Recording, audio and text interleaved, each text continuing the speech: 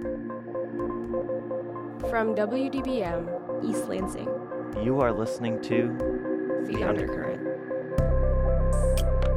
our weekly news and storytelling program. Made by and for the students of Michigan State University. You are listening to The Undercurrent. Hello, and welcome to The Undercurrent, Season 11, Episode 4. I'm your host, Cole Tunningly. This week, we'll kick off the show with a story about Robert Jenkins, a local comedian who released an album, Attempted Salvation, earlier this year. He's also performing at a Planned Parenthood benefit later this month, February 27th, at Max Bar. After that, we dive into flat rate tuition. It's coming next school year, fall 2019. You've probably heard about it, but what is it? And why is the change even happening?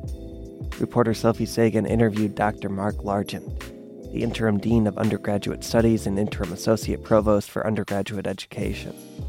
They're going to answer all of your questions and explore the pros and cons of this new system. To close out the show, you'll hear from reporter Nick Saba, who traveled around campus asking fellow students for their opinions on this new flat rate tuition thing. What do you think, the students of Michigan State? Nick surveyed a small sample of y'all, and you'll hear that later. Right now, you're listening to Impact 89 FM. This episode is called Costs and Benefits. I'm your host, Cole Tunningly.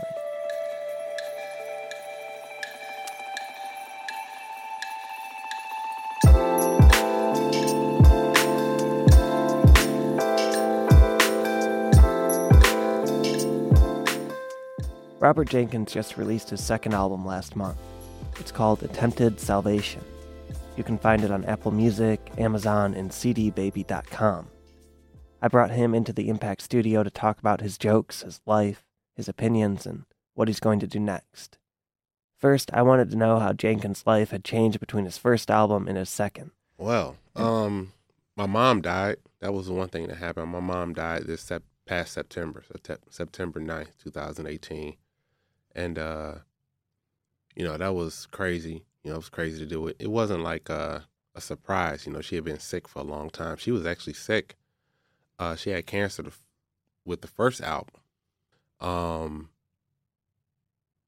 I felt it would have been weird to not address that, So, that's something that definitely I talked about.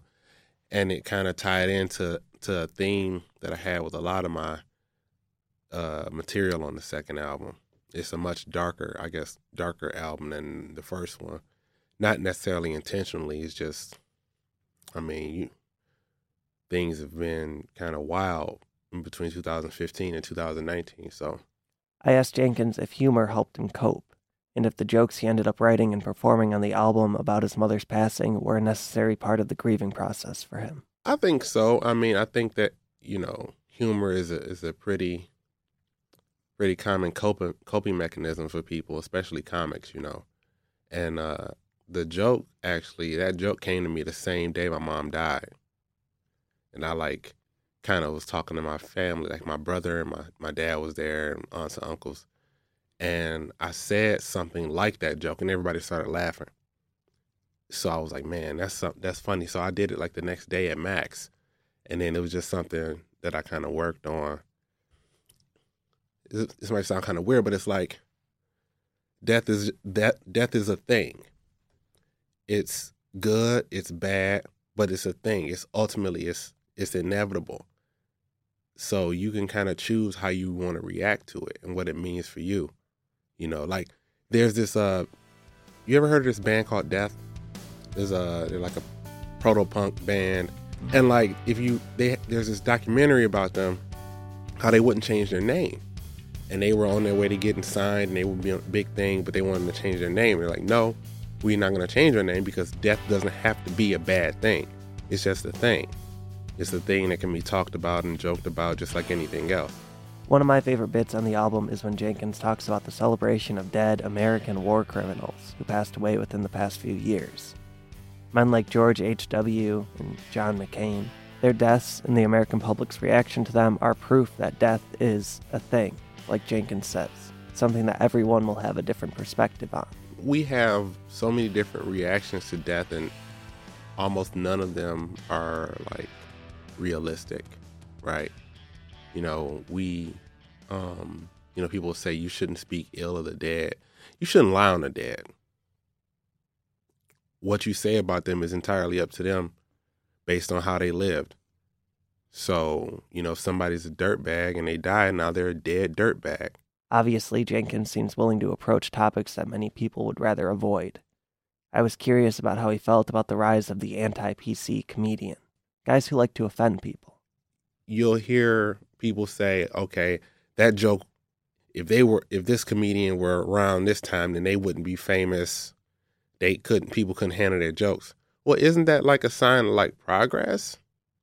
They're like, yeah, because the stuff they said was kind of insensitive to certain groups of people, and those people have a voice now, so you can't disregard them, and we've all come to kind of a higher understanding about certain stuff. It's certain comics that I listened to back in the day that now I go back and listen to their jokes, and it's not cool to laugh at that type of stuff. You grow up, you evolve. By not evolving and changing with the times, Jenkins says that most of these guys end up looking ridiculous and old-fashioned. People think that it's like the stuff that's funny back then should be funny now. It doesn't evolve, right? It's one of the only art forms people think it's cool to not evolve. Like if I went to the club and just broke out and started doing a Charleston in the middle of a dance club, people look at me like I'm crazy. Like, what he's doing in Charleston? What is this?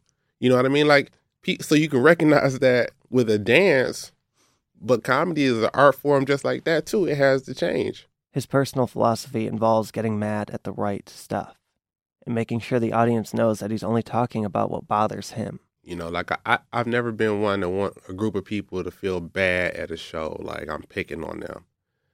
If anything, I'm talking about the things that bother me, and the things that bother me don't have anything to do with specific groups of people.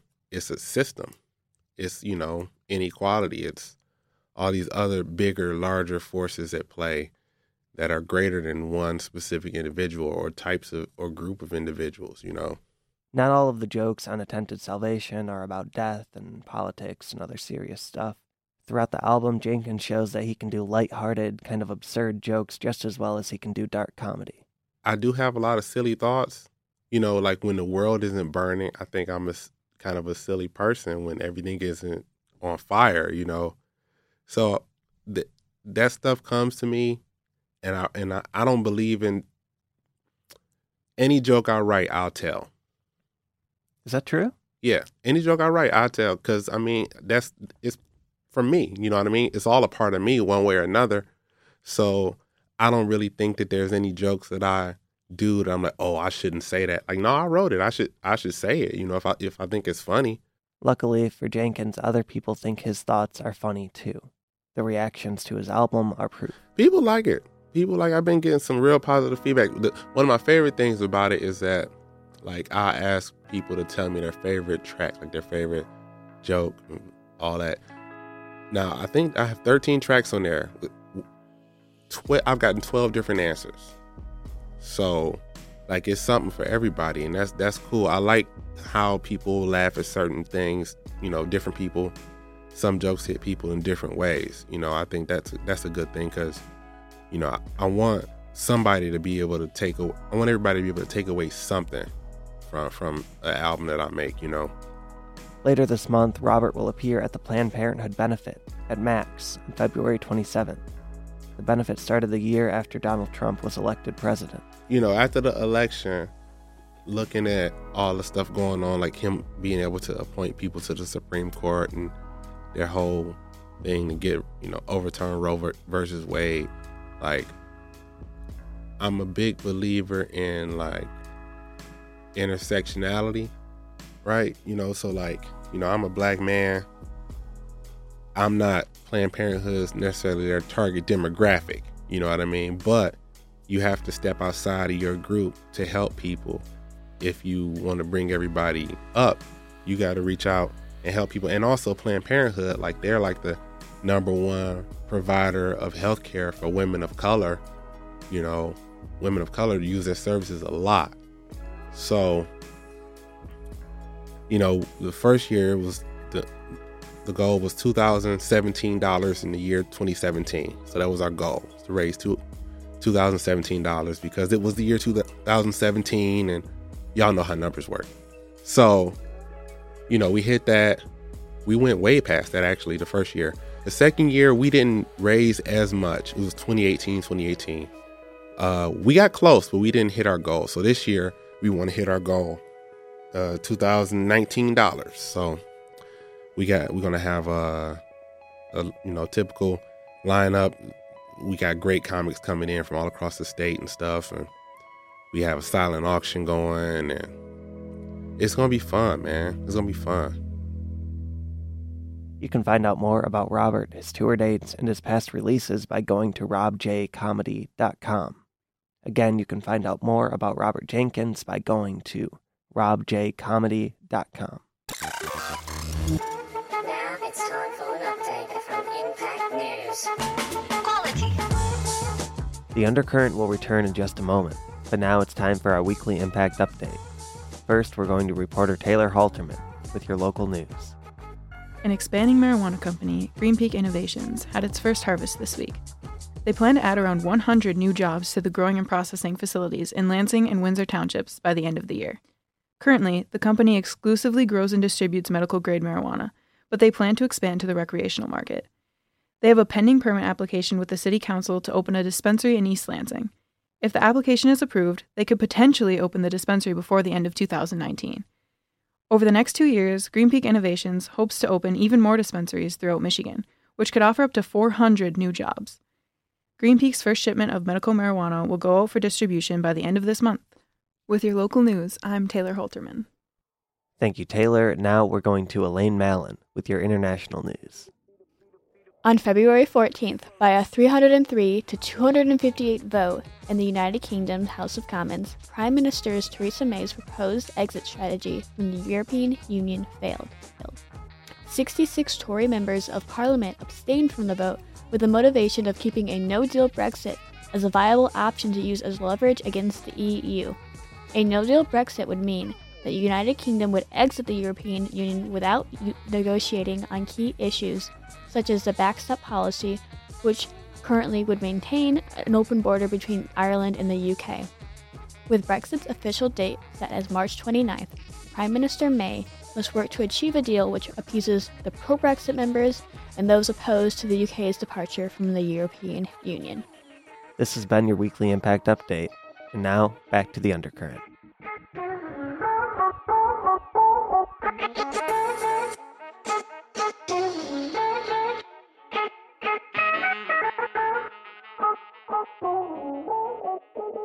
You're listening to Michigan State Student Radio. Welcome back to the Undercurrent. I'm your host, Cole Tunningly, and this episode is called Costs and Benefits. I was just talking to Robert Jenkins, a local comedian performing on a Planned Parenthood benefit taking place later this month, February 27th at Max Bar. Should be a fun show. Now we're moving on to reporter Sophie Sagan's story about flat rate tuition. The Hanna Administration Building is a daunting structure on Michigan State's campus. It is towering and gray. Even if you've never been to MSU, you could recognize this building from its many recent media appearances. Protests on the front steps and public board meetings here have been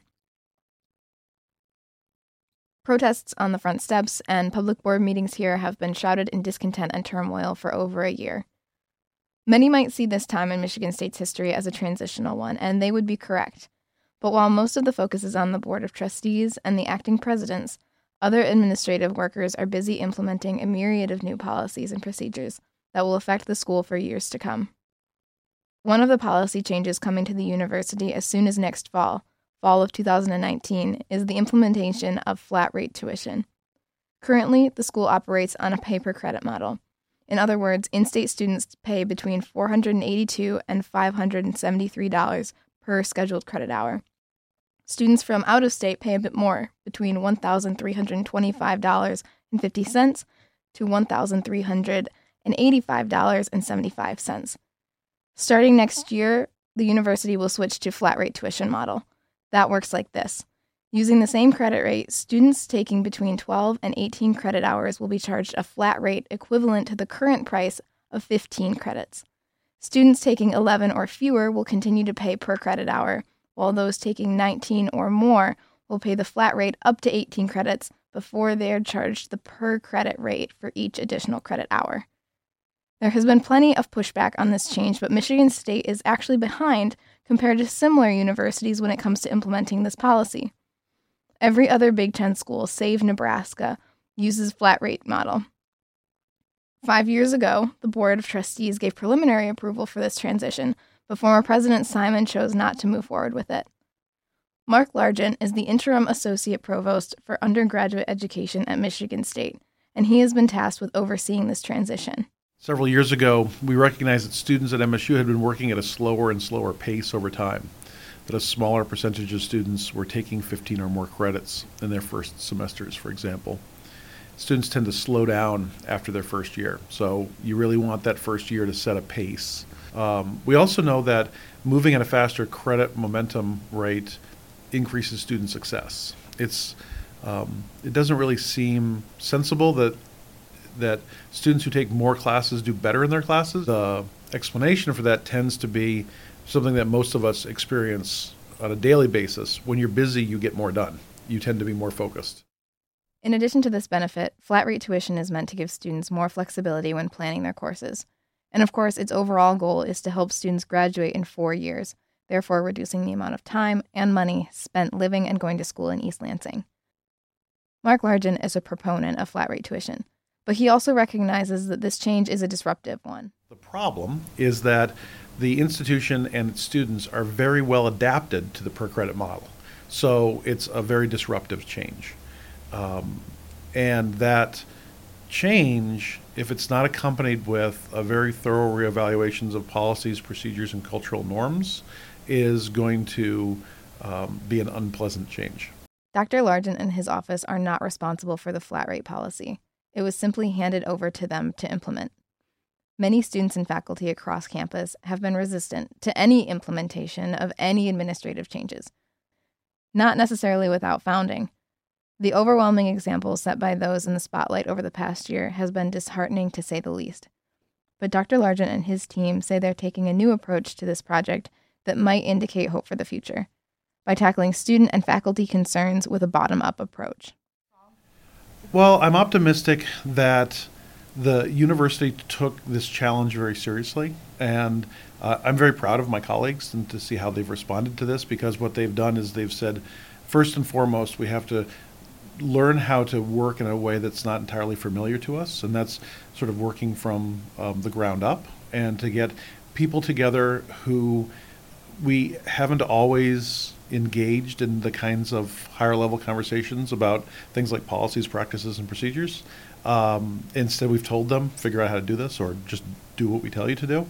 And so watching that process through the fall was very invigorating. It was interesting for me to feel optimistic about Michigan State University's capacity to be reflective and thoughtful about how it ought to be doing these kinds of things. This was really different from what I have experienced before. How they went about this was by creating 3 committee work groups, focusing on the separate issues of data and research, academics, and students. Renata Opachinsky, University Alliance Fellow at MSU, was in charge of overseeing these groups.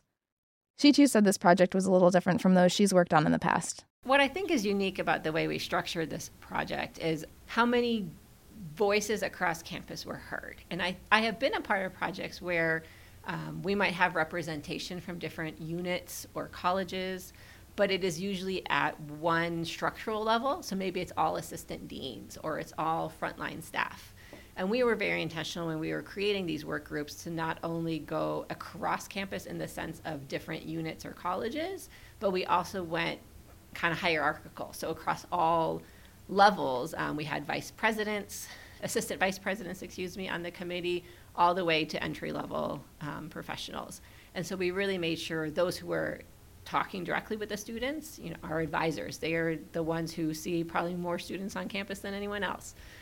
So we had them on the committee, all the way up to those who were going to be implementing these policies, and then up to those who were kind of going to be just supervising and maybe advocating for the initiatives. So I think that really helped when we were talking about things, we had it helped and it hindered. It helped in the sense that we had lots of perspectives, but that's also sometimes a difficult thing because we had all these people who had very different views that sometimes conflicted with each other. So it made for a very rich conversation, but then it did take some time to really think through what then we wanted to propose or put forward based on the different perspectives that were heard. So was this new structure that champions collaboration and representation and overall bottom-up negotiating an intentional step to redefine MSU's procedural processes? Does it set a precedent for the new MSU? We didn't design it to do that, but I think maybe unintentionally it was, because for us, where we were coming from as administrators was just like the students, I think, felt some frustration with this and probably still feel frustration with this change. It was something that was done to us. It wasn't a decision I made. It wasn't a decision he made. I mean, it was very much former President Engler and the Board of Trustees made this decision. And so when I was creating the work groups, my thought wasn't less about building that trust, but more about knowing that this top-down structure is not something that faculty and staff appreciate. And so wanting to make sure that while we could not change the policy that was created, we could at least be as collaborative as we could in the implementation of that policy and kind of the concerns and whatever we were going to bring up to make sure that, because I wouldn't say it was about building trust, I think it was about building community amongst ourselves, maybe is what I would say. The flat rate tuition transition is one more disruption to Michigan State's campus. As in all cases, the outcome is only one disruption. The process taken to get there is another. For Impact Student News, I'm Sophie Sagan. Greetings and thank you for tuning in to The Undercurrent, Season 11, Episode 4, Costs and Benefits. I'm your host, Cole Tunningly. You just heard reporter Sophie Sagan with a story explaining everything you need to know about the changes coming to MSU, and now it's time to hear from some students. Reporter Nick Saba ventured out into the world to hear from you. Are the students of MSU looking forward to the upcoming changes? Here's Nick. Hello, my name is Nick Saba, here on The Undercurrent. This week, I thought I'd go out and ask around campus about what people thought about the flat rate tuition for next year. After asking around, these are the results I got. All right, so what year are you? I'm a freshman. Senior. I'm a first year. I'm a sophomore. I think I'm a first year. Okay, well, how many credits are you taking this semester? Right now, 14. 15. An average of like 13 credits per semester. And how many are you going to take? Probably about 15. I was going to bump mine up. It'll probably be around between 14 and 16. Hopefully 0. As an engineering student, it's hard to take more than 15. Just it gets really tough with all the classes. So I don't think I'll ever actually take more than 14. Basically, if you take between 12 and 18 credits, you pay the same rate as if you were taking 15 credits. And are you for or against this idea? It depends. I'm against it because I believe that the way they're setting it up, and I don't know if this is 100% true, but the impression that I'm under is that the flat rate tuition is a fixed price based on if everybody were averaging 15 credits a semester regardless, but I'm actually taking less than 15 credits. So I think that they're overcharging me because of it. Against. Why? Because I'm never going to take 15 credits in a semester ever again. I'm for it because on average I have to take anywhere between 16 to 17 credits a semester, so it will save me money.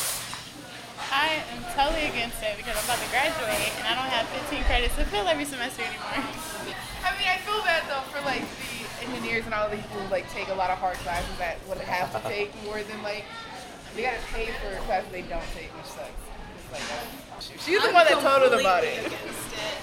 I already have to pay my engineering fee to come here to be an engineering student, and then they're making me pay more money for something that I'm not gonna even take. So I'm completely against it. Well, you see, I can see the benefit to it if you want to take more credits a semester to add on a major or a minor or something. So in that case, taking 18 a semester, but only having to pay for 15 is pretty nice. But at the same time, if you're someone who needs fewer credits a semester, who only needs like 12 or 13 a semester to graduate, all of a sudden paying that extra $1,000 doesn't exactly seem very nice. So I guess in that vein, maybe you should be able to potentially opt out of paying for the 15 credits if you would like, or at the same time you should be able to take advantage of it if you want. Does that make sense? So why do you think they would be doing this then? Maybe to like encourage people to take more credits. Yeah. That's my guess. With the assumption that not too many people will be taking more than 15. Yeah. I would say I'd be for it if it was like you got charged for 12 credits whether you took 12 or 18. I think if you're getting charged 15 for 15 credits, if you take anything less, you should only be charged for those credits. If you take more than 15, you get charged for 15. That makes sense, because why would you? Like, I get why they do it, because they want you to take 15 credits every semester, so you're getting your money's worth, but I think that's kind of annoying, because if you're a senior, you're charged way more, and you don't need to take that many classes, so it's just a waste. They really are trying to push students to do the Go 15, so if they're going to charge you for it anyways, then you might as well take the classes. If it's going to be like a general overall good thing, why are they just doing it now? I don't really know. Too many students, maybe? I know a lot of private schools do it, so that might be like the push. They're trying to become more like that. I mean, I know like other schools have started doing it, like Grand Valley, I think's done it a while, but from what I understood, they're doing is like 12 to 18, but you're charged for 12, not 15. So look at the last year in MSU's history. We haven't exactly done a good job of doing things when we should have. What do you think then is the reason behind them doing this? I don't know what the they're doing. Are you kidding me? Why do you think they haven't done it until now? Because they don't know what the they're doing. Do you like the system they have now, where it's like pay by the credit? Personally, I mean, it's all too expensive. But, yeah, I mean, it makes more sense. Why should someone who's taking 12 credits pay 15 credits? Yeah. Like, I feel like most people who aren't taking 15 will be like, well, I might as well take 15 now. And then if you're taking more, then you'd be like, well, I'm set. Yeah. So, I don't think it'll change too much. Yeah, I agree. I don't think it'll change too much. No, yeah. I just don't like the idea of flat rate tuition. Is there any way they could change it so that you'd be at least okay about it? I mean, I can't think of anything, because my main complaint about it is that if I'm taking less than 50, I think that it should be a fixed rate for 15 or more credits, because they're recommending that we take 15 or more credits. But if I'm taking less than that, then I don't think I should be paying for more than what I'm taking. So why do you think they're doing this then?